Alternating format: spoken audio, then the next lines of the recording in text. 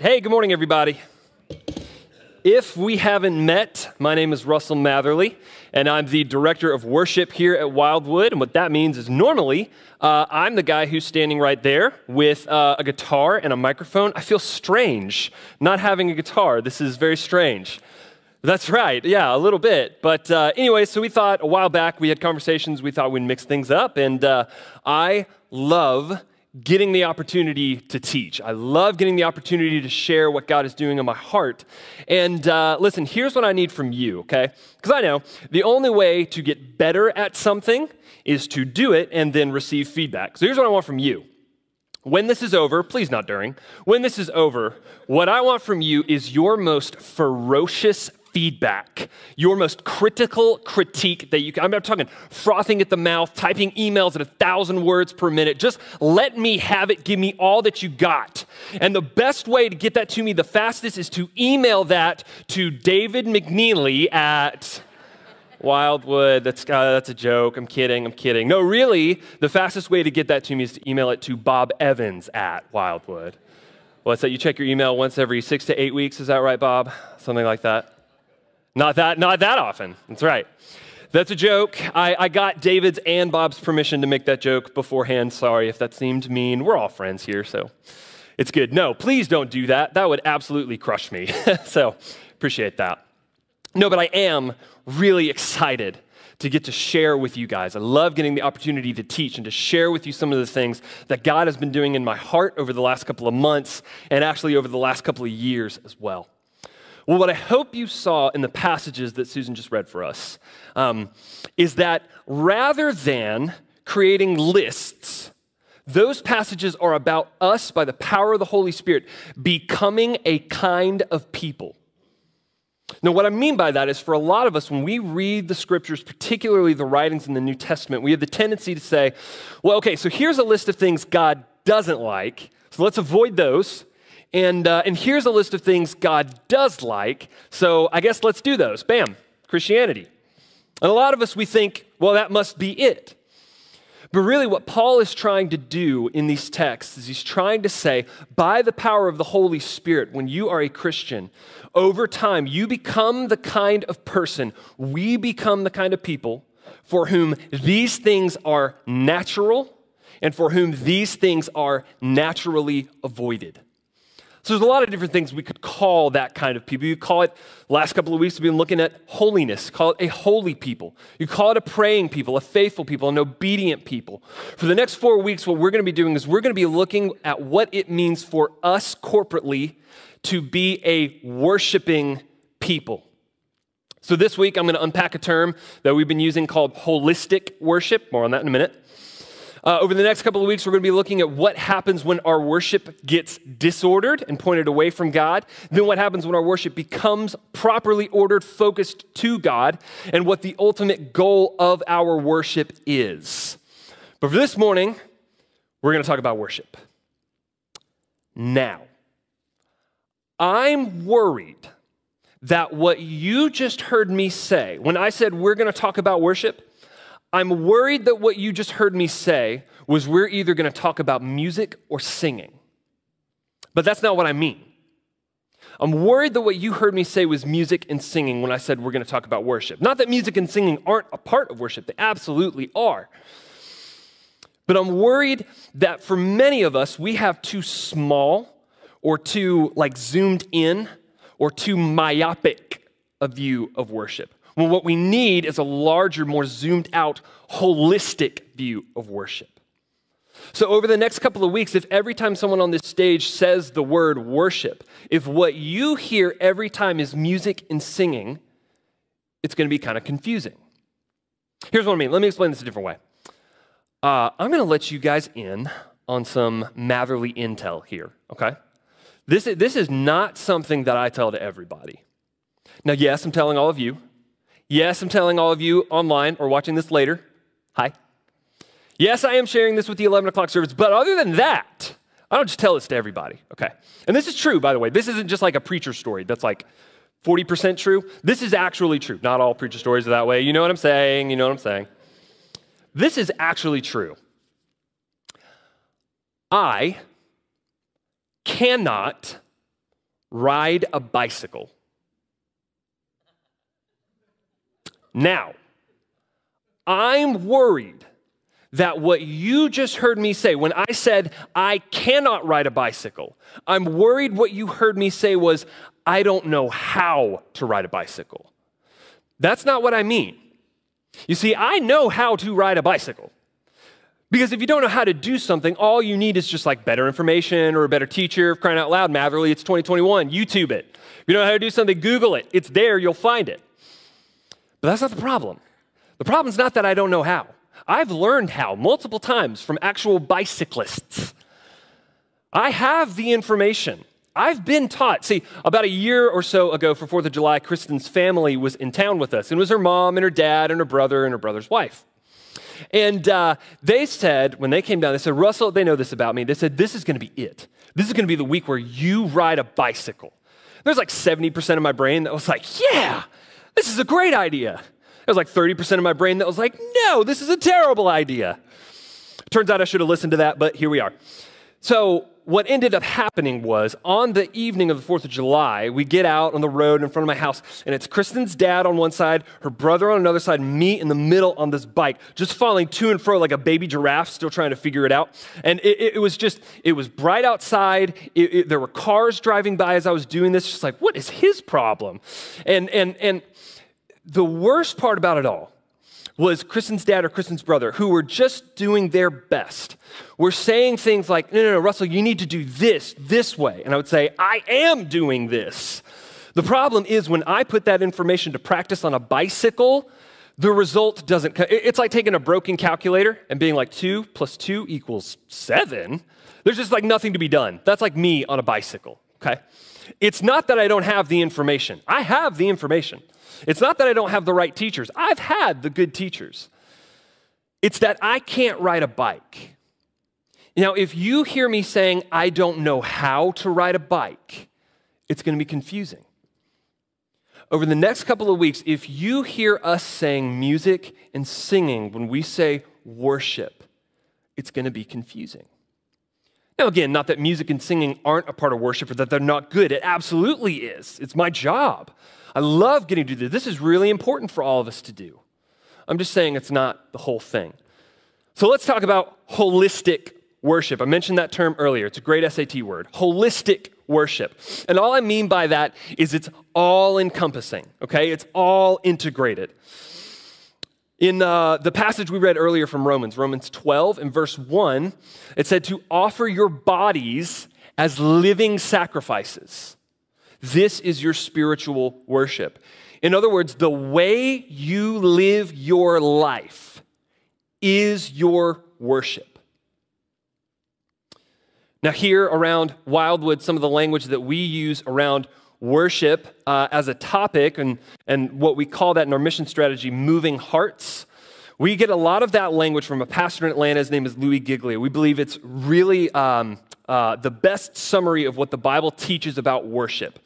So the definition we use around here for Christian worship from Louis Giglio in his little book, The Air I Breathe, he's just a master at taking really complex ideas and just boiling them down. He says this, worship is thanking God for who he is and what he's done. There you go, Christian worship. But see, it's not just the isolated incidents where we thank God for who he is and what he's done. In other words, and Louis Giglio builds this case out in his book. It's living your life in a way that thanks God for who he is and what he's done. That's what Christian worship is. But now this probably won't come as a shock to many of you, but not everybody in the world is a Christian. Now you may have heard, whether it's pastors or preachers or whoever from this stage, say something along the lines of something like, everybody worships something.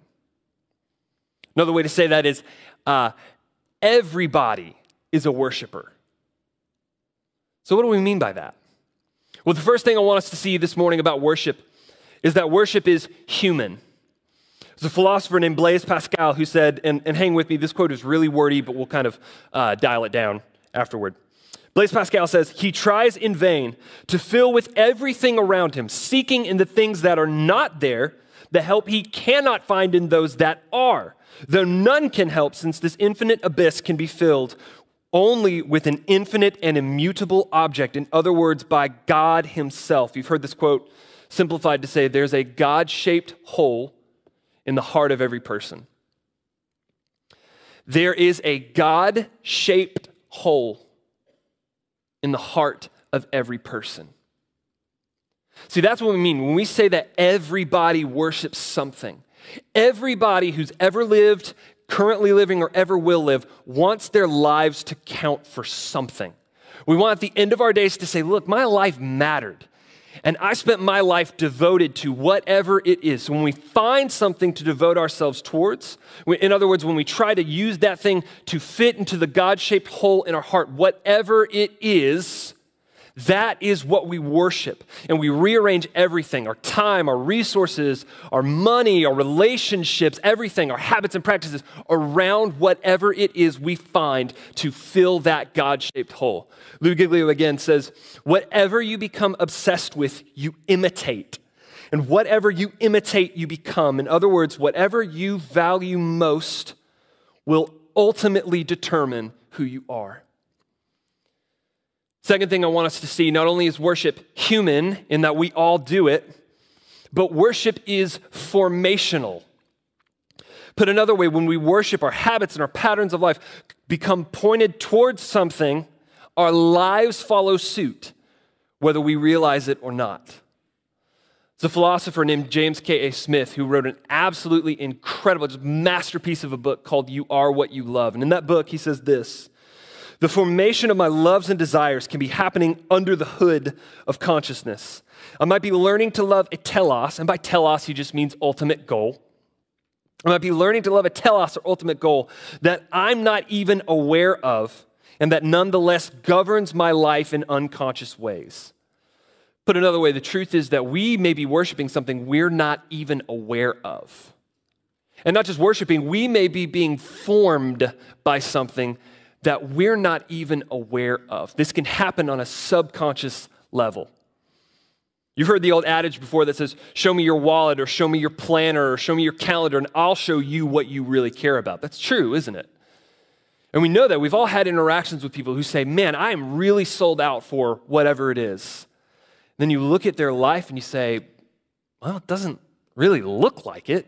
You don't seem to be. Your habits and your patterns and what you're becoming, the person you are, doesn't really seem to be pointed in that direction, even though you might think that's the case. That creates a problem. If, for the Christian, we worship God, we become more like him if worship is formational. But that means for everything else, those who don't worship God, those who are not filling that God-shaped hole with God himself, everyone else is becoming those things that they worship. Let's do a quick case study of this real quick. Let's talk about the people of Israel in the Old Testament. Now, for a lot of us, when we read the Old Testament, if you're anything like me, it's really easy to look on one page. Take this, for example, where the Israelites are standing on the shore and God splits the ocean in half. Which, like, by the way, just as an aside, I don't even know what I would do if I were standing on that shoreline and all of a sudden the ocean split in half and God said, here you go, imminent death behind me. And God provides a way. I cannot even imagine what my reaction would be. But you see this and you see the faithfulness of God in every page. You see what God does for his people, and then you flip over the next page and they're complaining because they're hungry. Seriously? On one page, God splits the ocean in half for you, and the next page you're complaining because you want chicken nuggets? What in the world, guys? But it gets worse. You flip over a couple of more pages, and now the people of Israel are becoming violent, like the other nations around them. They know they're not supposed to do that. A couple of more pages, they're committing just obscene acts of sexual immorality. You know you're not supposed to do that. A couple of more pages, finally, they're offering sacrifices to other gods. You say, guys, how did you lose the plot this bad? How did this happen? You're the people of God. Look at what he did for you. How did you become like this? And we know the truth. It's not that the people of Israel just woke up one morning and said, hey, you know that offering sacrifices to Molech things? I always thought that was interesting. Let's carve out some time this afternoon and do that. No, it doesn't happen that way. What happens is slowly but surely, over time, what is in here will work itself out here. whether we're aware of it or not. And that happens time after time with the people of Israel. There's more examples we got. I'm not trying to pick on them, and the name for this phenomenon in the Bible is a word called idolatry. Now, idolatry just means worship of anything that isn't God. When the idol, when the thing that we try to force into that God-shaped hole is not God himself, we will become like those things. Biblical scholar G.K. Beale says this: the principle is this: if we worship idols, we will become like the idols, and that likeness will ruin us.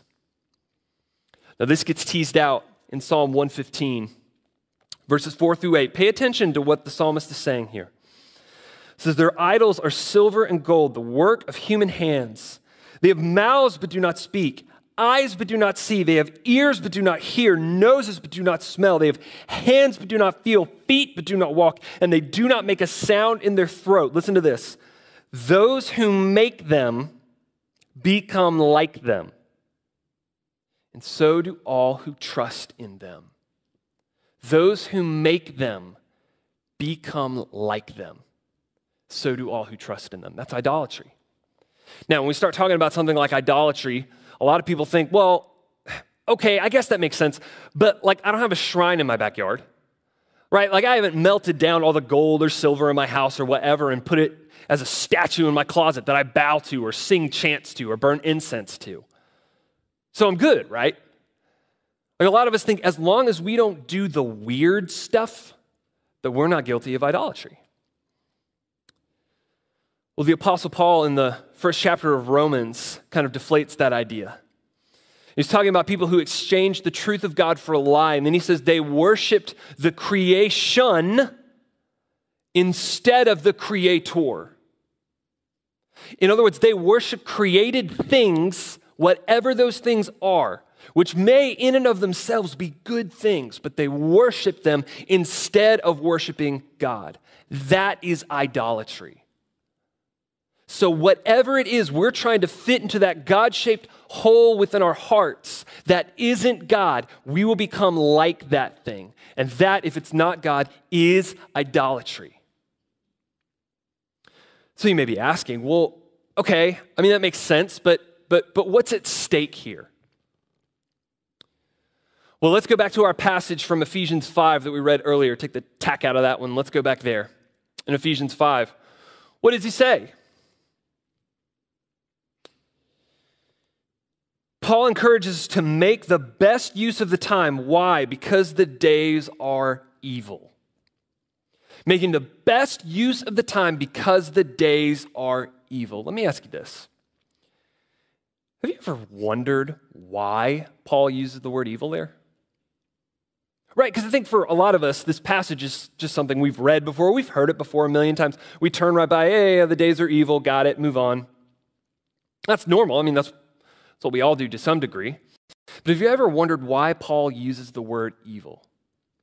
And the reason I ask that is because I don't know this, but I think if we were to poll the room, in other words, we were to send someone with a microphone to every single person in the room, don't worry, we're not going to do that, introverts, relax.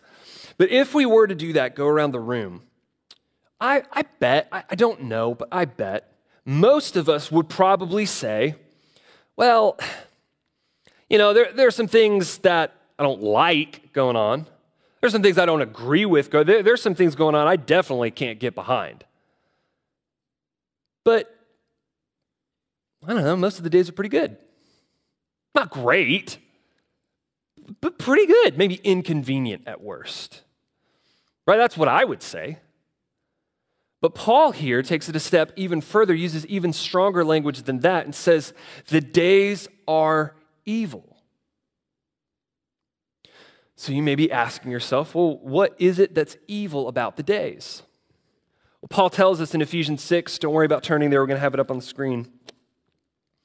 In Ephesians 6, in the context here, he's talking about putting on the whole armor of God. Verse 12, Paul says, for we do not wrestle against flesh and blood, but against the rulers, against the authorities, against the cosmic powers over this present darkness, against the spiritual forces of evil in the heavenly places. Two things I want to pull from this passage.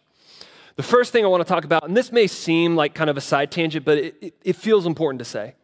The first thing Paul points out in this passage is that the problem is not other people. The problem is not other people. Now, instantly, you might have the reaction to say, okay, but you don't know what so-and-so did to me. When she said this, or when he did this to me and my family, when he left and he pulled the rug out from under us, you don't know how badly that hurt. And I realize that. I get that. Listen, Paul is not trying to say that there's no such thing as a person who does an evil thing. I want to be clear. Paul is very much aware that people do terrible things to each other. I'm very much aware that people do terrible things to each other. There are some absolutely demonic agendas at work in our world today that are perpetrated by people. I'm not trying to say they aren't. Paul's not trying to say they aren't. But what he is saying is when you take that evil, whatever it is, and you boil it down to its core, you get back to its origin, when you get down there, you will not find flesh and blood. That's because the second thing Paul's trying to show us in this text is actually our enemy, while it's not other people, our enemy is actually far worse and far more diabolical than any of us would like to imagine. Look at the language he uses here. Against the authorities, against the cosmic powers over this present darkness, against the spiritual forces of evil in the heavenly places. And trust me, I know. When we start talking about this, for some of you, your reaction might be to say, are we seriously about to start talking about demons and devils? I mean, really, like that is so pre-modern, that is so antiquated. We know that's not the way the world works. That is so irrelevant, Russell. What does this have to do with anything? And listen, I get that. And in fact, there are some days, if I'm being perfectly honest, where my inner skeptic wins and he says that. So I get it. But look, as people who submit ourselves to Jesus and submit ourselves to the authority of Scripture, for Jesus and the authors of Scripture, these things were real. They weren't metaphors. They weren't myths. This was a reality that we don't like to think about. And that's because this morning, not only is our worship human, in other words, everyone does it, not only is our worship formational, but thirdly, our worship is spiritual warfare. Now, when I say the word spiritual warfare, you may get images that come to your mind of heads spinning around 360 or crawling up on walls backwards. That's not what I'm talking about. I'm not saying it's not a thing. It is a thing. Who knows? Maybe we'll talk about it in a couple of weeks. Come back and find out. I'm just kidding. But that's not what I'm talking about. But what I mean by that, when I say spiritual warfare, here's what I mean.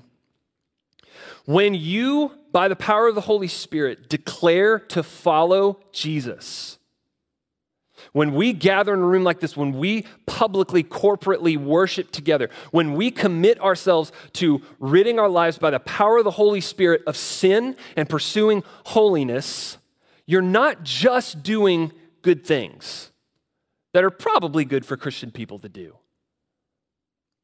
No, in reality, is what you're doing is you are looking these cosmic forces of darkness in the face and the Satan himself in the face, and you are saying, I'm not going your way anymore, I'm going his way.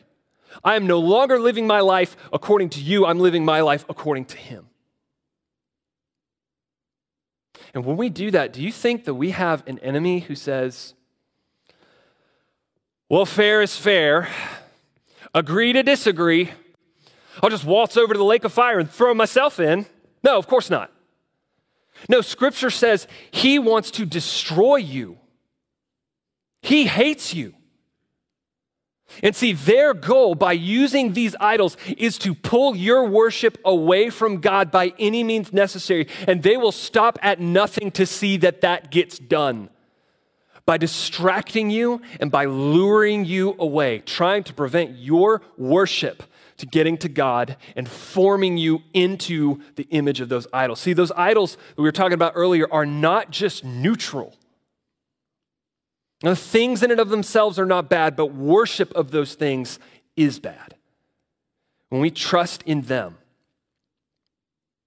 And just to make matters worse, in this fight, which, by the way, you may have heard a term in the last couple of decades called the worship wars, which typically refers to different styles of music. Can we all just agree here this morning that that's kind of a silly discussion in comparison to what we're talking about here?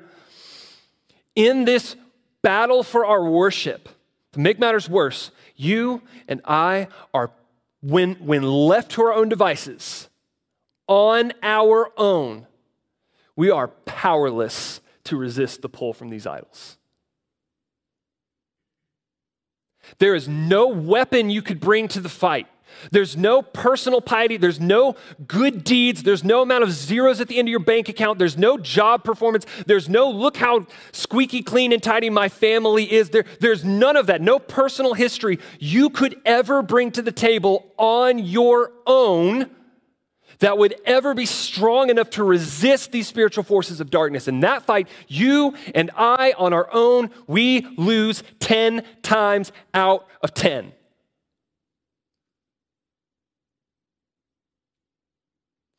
So you may be asking, what hope is there?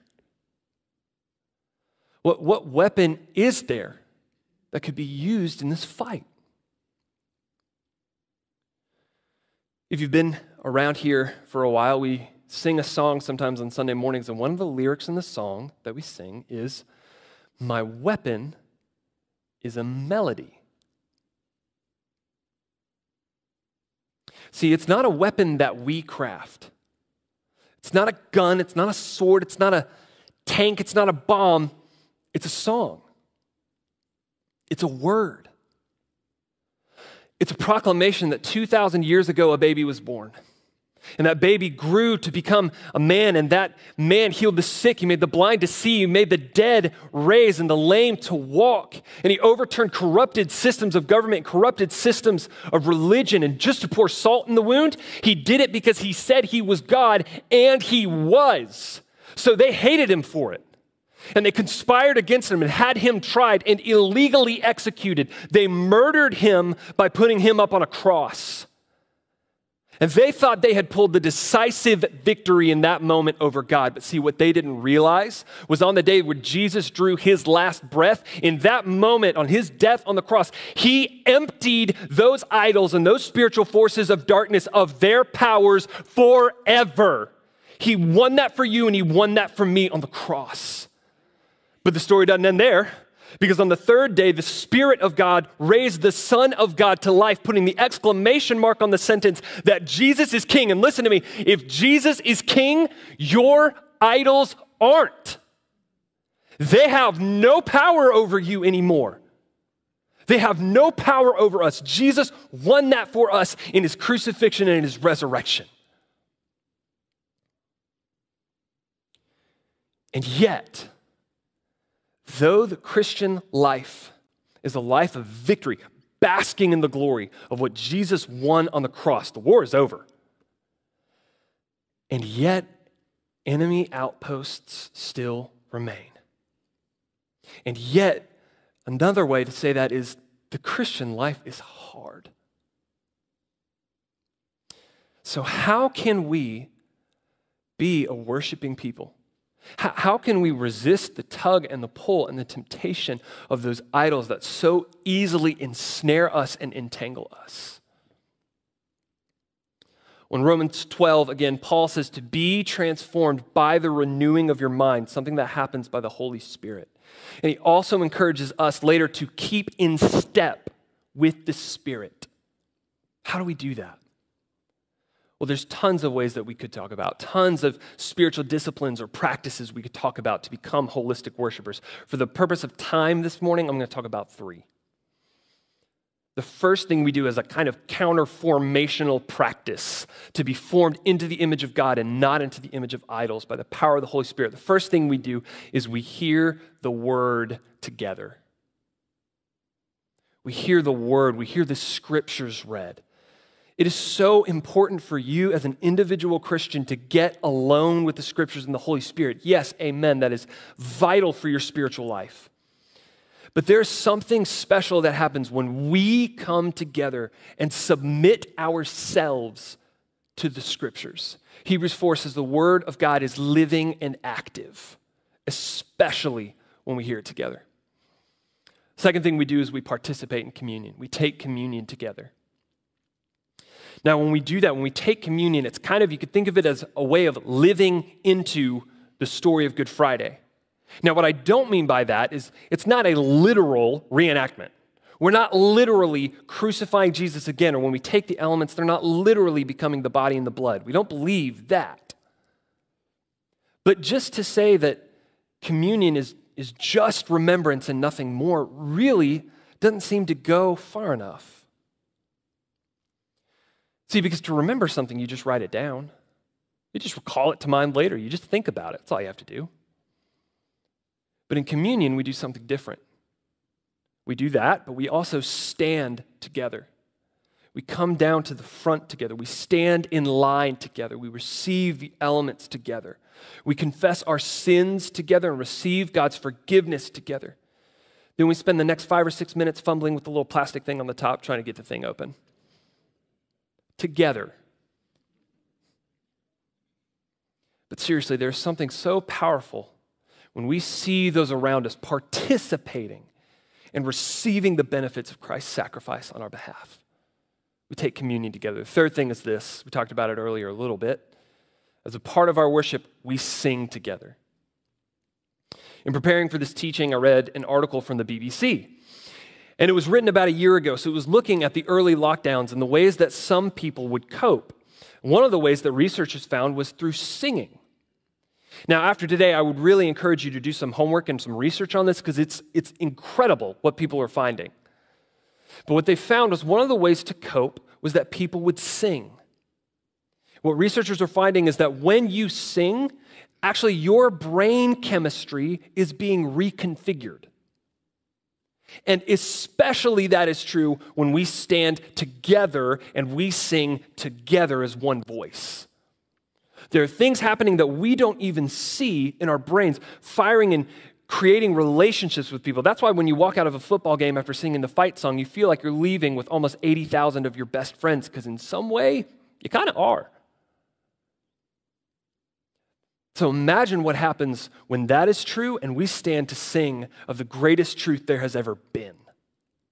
Now, what I'm not saying here is that, see, all the science stuff over here, this disproves all your religion. No, it's the opposite of what I'm saying. See, because if I were to show this study to a Christian who lived about 2,000 years ago, the response I would get is, well, duh. I didn't need a study to tell you, of course that's how God would set this up. Like I said, there's plenty more that we could have talked about. But ways of regularly keeping in step with the Spirit, regularly resisting the pull from the idols and the spiritual forces of darkness. We hear the word read together, we take communion together, and we sing together.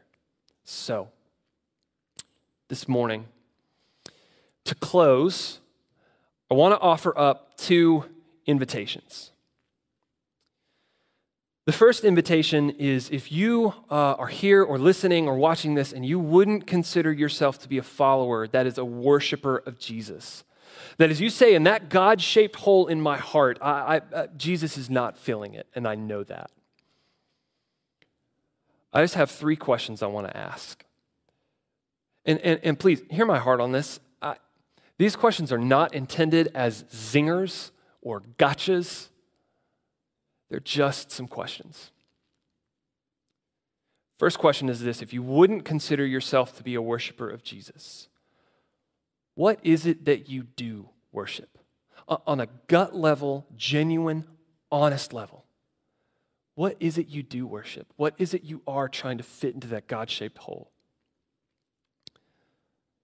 And the second question, where has that gotten you? How has that worked out in your life? The third question is, what would happen if Jesus filled that God-shaped hole?